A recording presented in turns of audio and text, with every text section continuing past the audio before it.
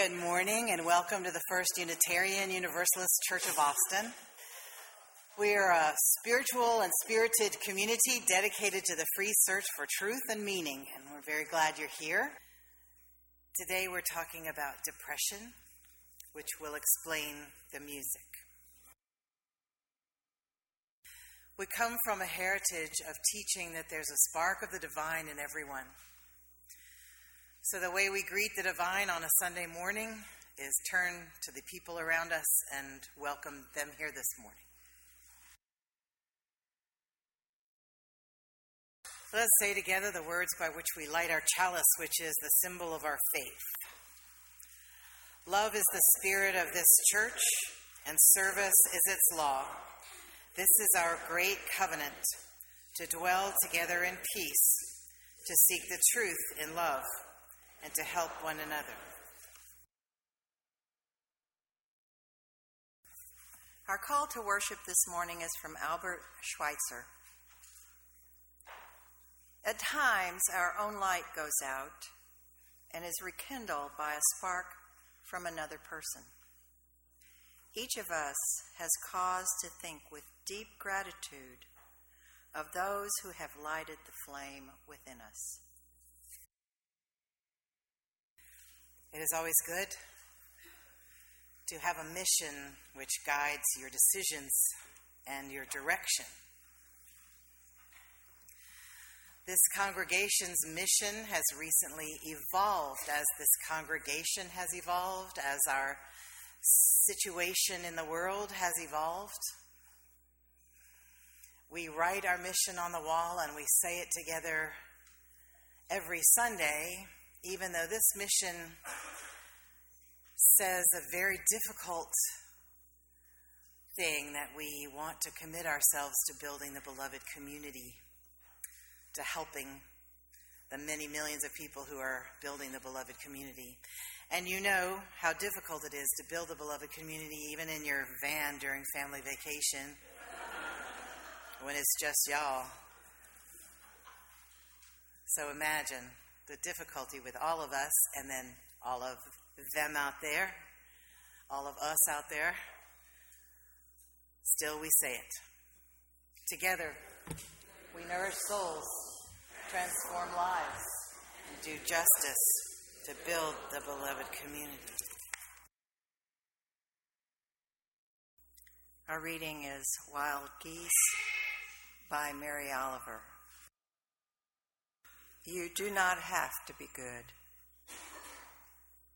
You do not have to walk on your knees for 100 miles through the desert repenting. You only have to let the soft animal of your body love what it loves. Tell me about despair, yours, and I will tell you mine. Meanwhile, the world goes on. Meanwhile, the sun and the clear pebbles of the rain are moving across the landscapes, over the prairies and the deep trees, the mountains and the rivers. Meanwhile, the wild geese, high in the clean blue air, are heading home again. Whoever you are, no matter how lonely, the world offers itself to your imagination, calls to you like the wild geese, harsh and exciting, over and over announcing your place in the family of things.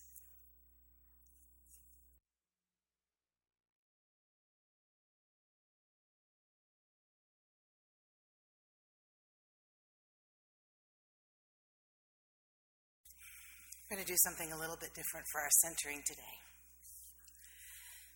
You'll see at the bottom of the bulletin that the flowers this Sunday are presented by Celeste and Andrew in honor of someone that they love very, very much. Can you say her name, please?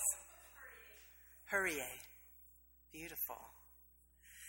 And somewhere between the office and the road and the delivery and the florist, they didn't get here. And yet, so much love was poured into that plan. I want you, during our time of silence, just imagine the most beautiful bouquet made of love.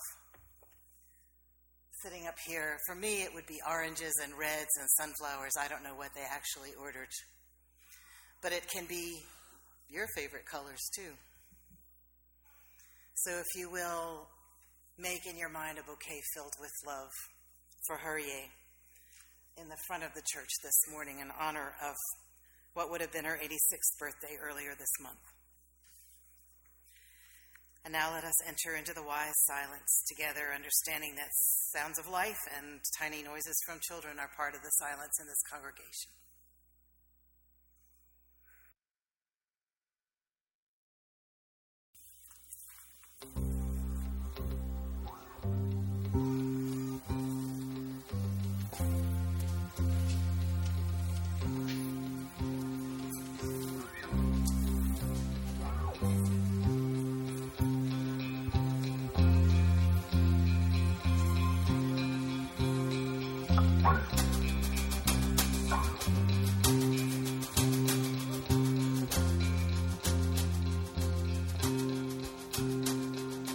Walk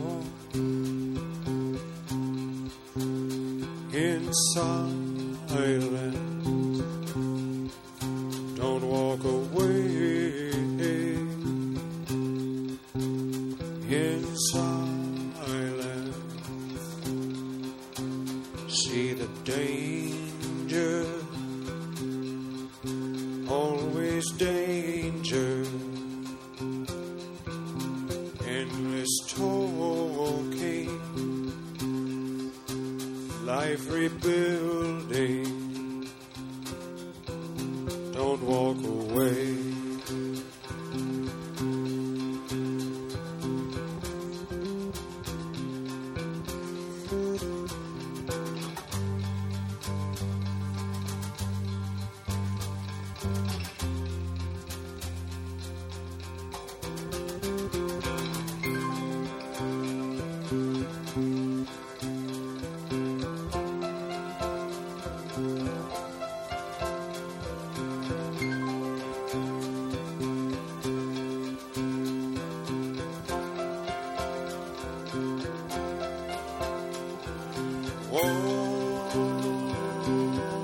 Walk in silence.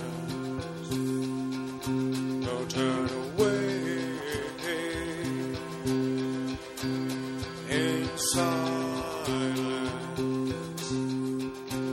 Your confusion,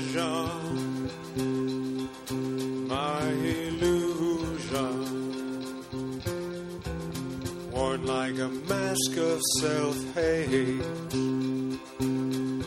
This humps and then dies. Don't walk away.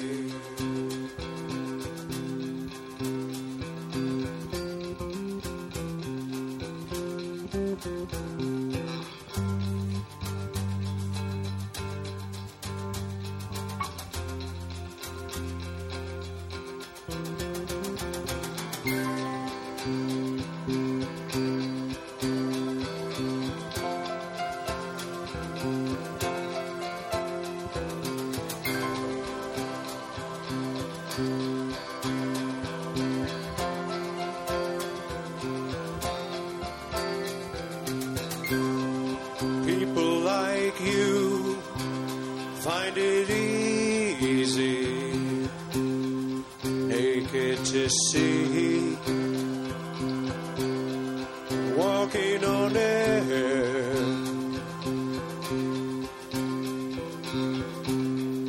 hunting by the rivers, through the streets, every corner, abandoned too soon. Set down with due care. Don't walk away. In silence. Don't walk away.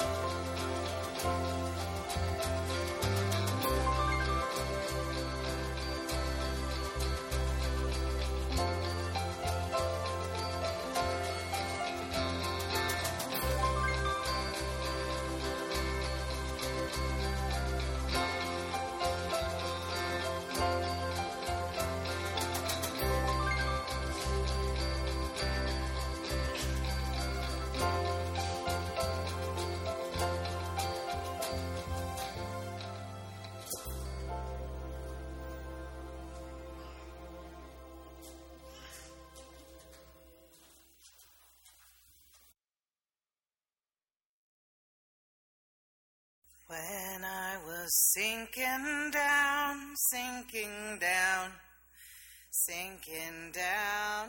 When I was sinking down, sinking down. When I was sinking down beneath my sorrow's ground. Friends to me gathered around, oh my soul, oh my soul. Friends to me gathered around, oh my soul.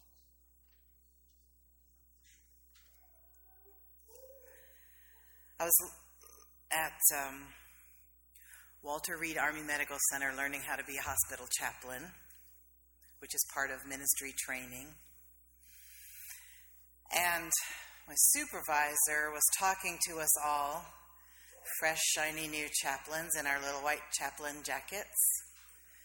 And he said, almost the worst thing you can do for someone who is feeling ill is to be a cheerleader for them.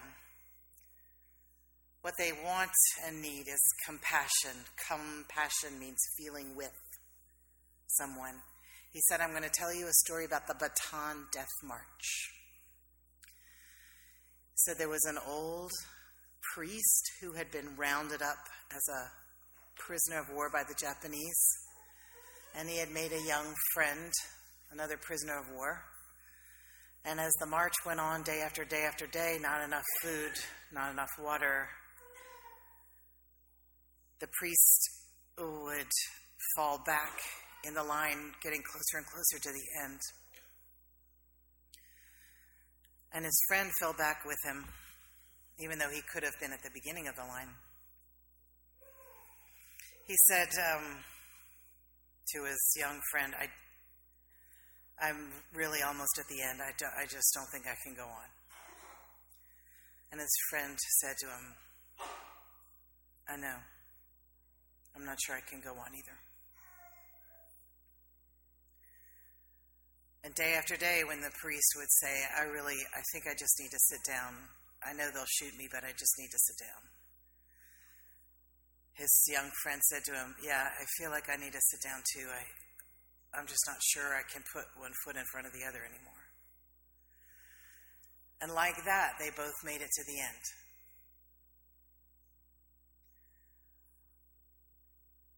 And our supervisor said, feeling with someone is so much more than saying to them, come on, you can do it. You can do it. It'll be all right. It's going to be fine. I'm right here with you. I'll help you. He said, don't do that to people who are sick.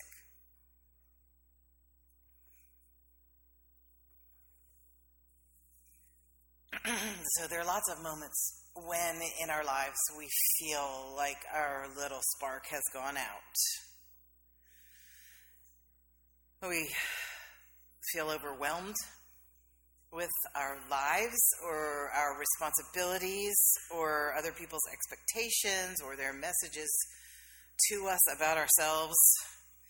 We feel like nothing's going to change for the better. We're never going to find what we seek. There's never going to be sweetness or love for us anymore. And happiness is a thing we barely remember. And for the fortunate ones among us, that feeling lasts for a couple of days, maybe even a week. But some people have that all the time. Struggle with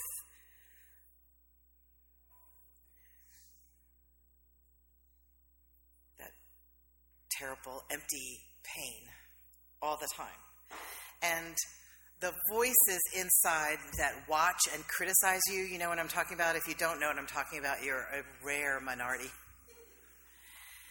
The voices that watch and criticize just batten on and feed on your spirit. And sometimes you get to a place where you just don't have the energy to make choices or do anything. Sometimes people can keep functioning, and they put on a brave face, and maybe nobody knows they're feeling depressed. But it takes a tremendous amount of effort to do that. And it can hurt physically. It can hurt mentally. Your body can ache while your soul aches. For some people, their symptom of depression is that they can't get out of bed. They just want to sleep all the time. And other people, they can't sleep. Or they're sleepy all the time, but when they get in bed, their brain goes bzzz and takes them into worry land, and they just can't sleep. And some people just eat everything in sight. And part of that is just chemistry and hormones. Like a lot of people were eating after. I have a friend who, after 9/11, I'll use a tragedy that's farther in the past than the more recent ones. After 9/11, she's a regular, normal-sized person who usually eats intelligently. She went through a big bag of M&Ms in 2 days, just because 9/11 had just happened. Depression isn't sadness, really, although feelings of sadness are part of depression. If you're sad, usually you're sad because of some reason. I mean, you're sad for a reason.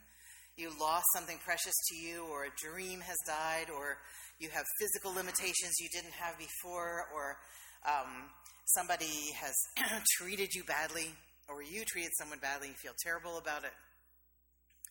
That's sadness, and it's really healthy and appropriate. It's sometimes when you're in a bad feeling, in a bad situation, it's appropriate to feel bad.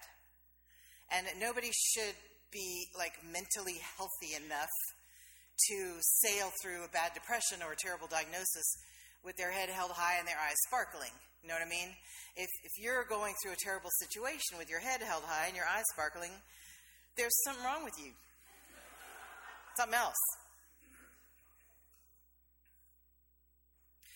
So sometimes distress is an appropriate emotion, and sometimes sadness is an appropriate emotion, and sometimes anger is an appropriate emotion. And a lot of times, for men especially, depression will manifest as anger. You're just mad all the time, raged all the time, grinding your teeth with it, yelling at the TV. Of course, now that's a normal thing to do. So.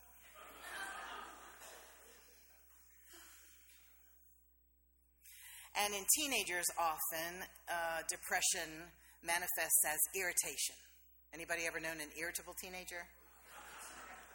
I think it's very, very, very, very, very common for some depression and confusion to manifest as irritation, irritability. So anger is a healthy emotion. It's meant to tell us when we're in a bad situation. It's meant to tell us when we need to move, when we need to do something different. But sometimes you're forced by circumstances or by your lack of imagination to stay in a situation that's really destructive to you, and that can lead to depression.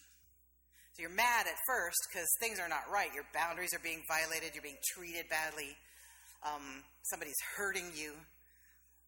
And if you have to stay in that situation, sometimes that can get really depressing.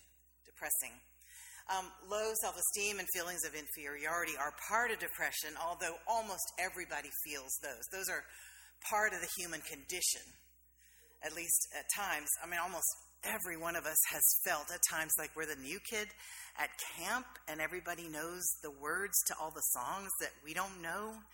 And so we just try to fake it and sing, watermelon, watermelon, until we learn the words. Or we feel like everybody's gotten this book of techniques of how to be sociable and how to get a good job and how to keep your job and how to stay in a relationship and all of these things other people seem to know that you didn't get that book and you're having to learn it all by trial and error. A lot of people feel like that.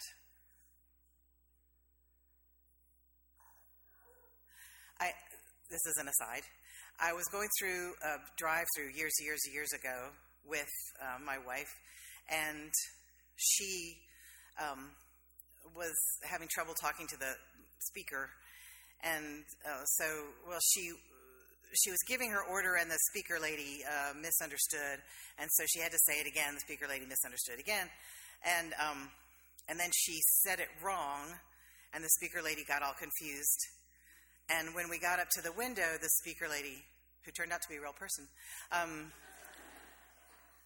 was, she gave us the food, and we drove away, and my wife said, I feel terrible for confusing her. And I said, I'm going to tell you a deep, dark secret, and you have to use it only for good.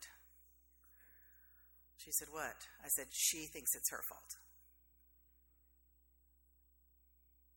Almost always. If you're dealing with female, she's going to think it's her fault. And a lot of men, too. And everyone in between. So I just told you something that you could use for evil, but don't do it. So a lot of us feel, in comparison to other people, that we are big losers. And I learned in 12-step program that I went to Al-Anon for a long time because I was a college chaplain and I had so many alcoholic students, they were running me ragged. I had no idea. I thought when they said, oh, I'm going to stop drinking, thank you so much for talking to me. I thought, oh, good. They're going to stop drinking. Yeah, I was young. Anyway, I went to Al-Anon, and I learned, don't compare your insides to their outsides. A sure way to feel terrible about yourself, because you know all about your insides. If you're comparing your insides to the outside of your neighbor, or to outside of the other people at the club, or the outside of the other people on the Pepsi commercial, for God's sake, those people are so shiny. I used to think I was the only one whose body had pain. I was watching other people just, bike and run and do and dance, and I thought, they don't have any pain. And now I know almost everybody's got something that hurts. Am I right? Does anybody have something that hurts? See? And it doesn't mean you're doing anything wrong. It's just you're living in a human body. And I don't know where I got the idea that's the only one. I was the only one living in a human body, but I'm not. And depression has been around for a really long time. And King Saul in the Jewish scriptures suffered from depression. And he would call the little shepherd boy, David, to play upon his harp. Hallelujah, hallelujah. David, play upon your harp. And make Saul feel better. And the ancient Greek doctors had lots of cures for depression or recommendations. Hippocrates recommended a vegetable diet and abstinence from all excesses. Other doctors said, tell dirty jokes. It'll really make you feel better. Balbo was the name of a Greek goddess who was a crone, an old lady who used to do lewd. She was a goddess who did lewd dancing and told dirty jokes for her worshipers. I'm sure her children were very embarrassed. Some people recommend gratitude practice, which works unless you're having clinical depression, and then you just don't have the energy for gratitude. I had this friend who was a librarian named Rita, and I used to say, when I came to the library where the chaplain's office was, her office was right ahead of me, and I'd go, hey, Rita, how you doing? And she'd go, I'm down to counting my blessings.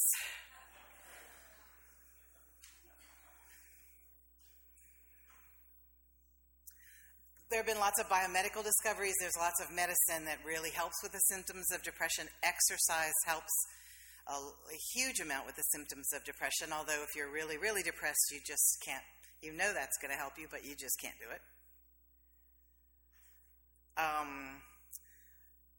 A lot of times people are ashamed to try medicine. They go, I can do this myself, which is what hardly anybody says about cancer or diabetes. But for some reason about depression, people don't act like it's a sickness, although it's a chemical sickness in your body. And unless you're going to try to get over cancer on your own, you might not want to try to get over depression on your own. You might want to reach out. And medicines aren't the be-all and end-all, and they all have side effects. And some of them poop out after 4 or 5 years of working, and you have to change. And some of them just don't work for some people, and they do for other people.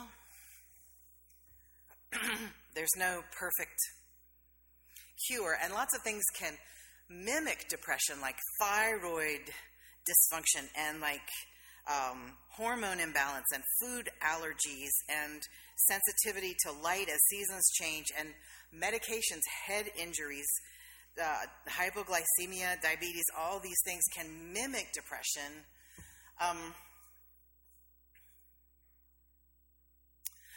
So you have to check all those other things out too, and you don't have the energy to do that either. So sometimes the very, very, very most you can do, which is like climbing Mount Everest, is to pick up the phone and call somebody and come clean and say, I am not handling this. I need help. Talk to me. There's no shame in it, and there's no reason to be embarrassed, because it can be deadly. It can kill you. We all have friends who have died from depression.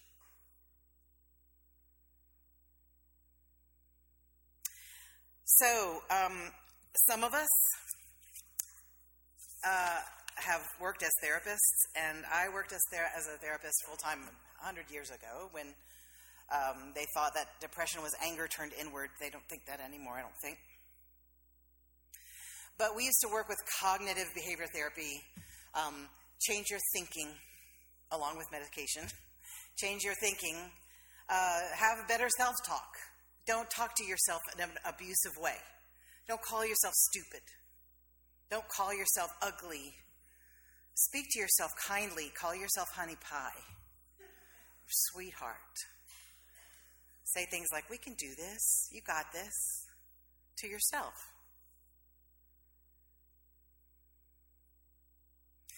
Sometimes it's our inner critic that's eating us alive. And we have to figure out what to do with our inner critic, especially if we think it's God. Some people grew up with a God that was very disappointed in you and just watched you shaking God's head and rolling God's eyes. So your inner critic is hard to get rid of, and it's hard to make it shut up. Mine's a him, so I just say, make him shut up. So what I have done with my inner critic is, usually, I think I've told some of y'all this before, I've given him a whole beautiful classroom at UT in my mind, and he has students who are extraordinarily intelligent, and they nod at everything he says and take notes.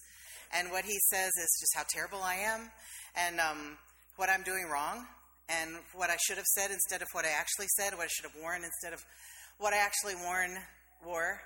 And he just tells them all about it. And then I can shut the door and go on with my life.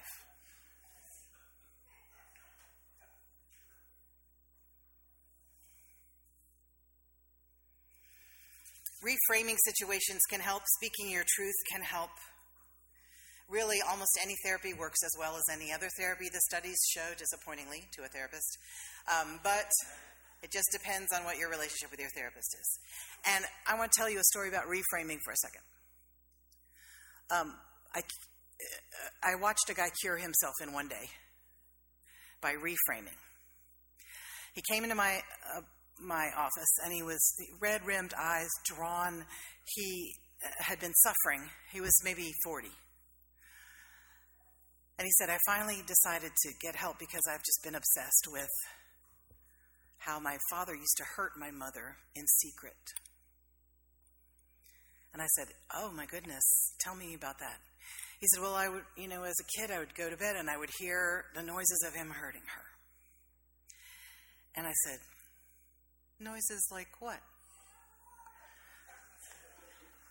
And he started saying the noises that he'd heard, imitating them, and I just looked at him.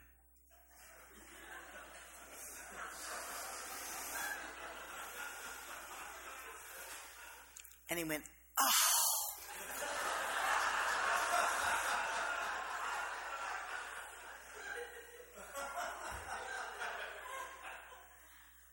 That was a heck of a reframe. He's like, here's your $100. I'll see you.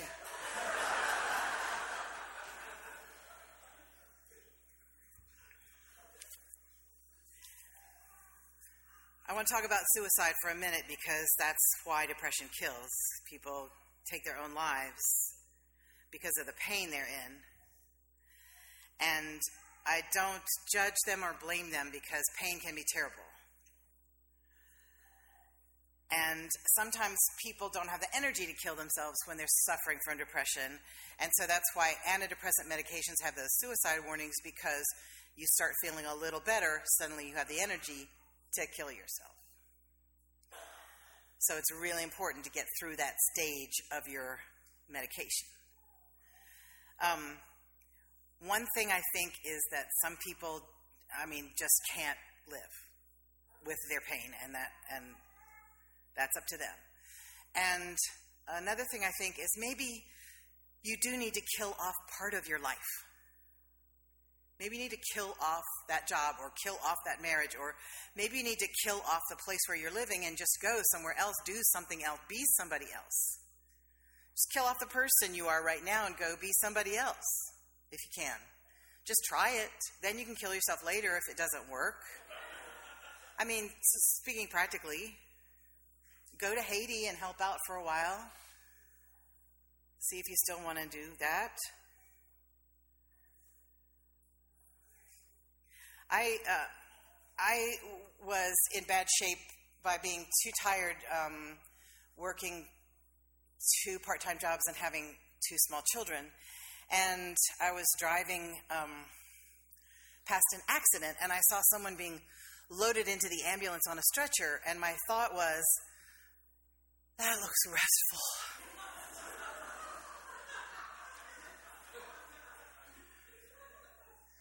And my second thought was, uh-oh. And so I went home and I told my then husband that I was going to be dead for a day. I said, I need to have a day where I just play dead. And I don't want to really be dead, but I really need to not do anything. And he said, okay. And I didn't want my children to hear, mommy's playing dead. That's not cheerful for children. But I did just lie on the couch.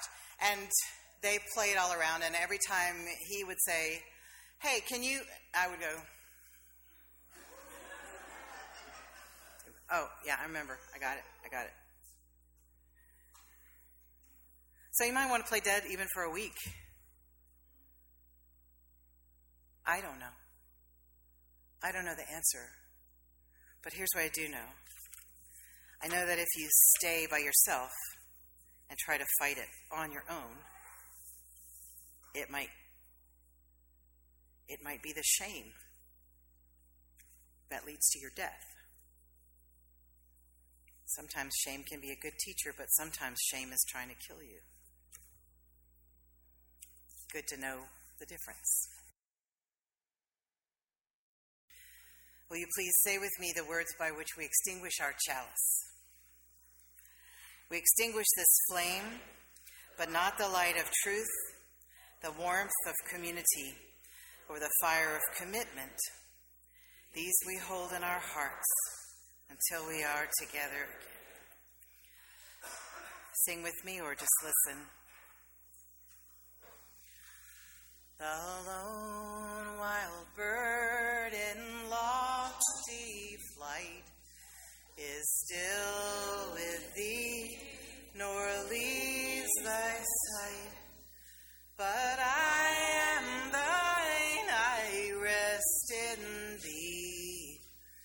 Great Spirit, come and rest in me. Go in peace. This is a production of the First Unitarian Universalist Church of Austin. For more information, go to our website at austinuu.org.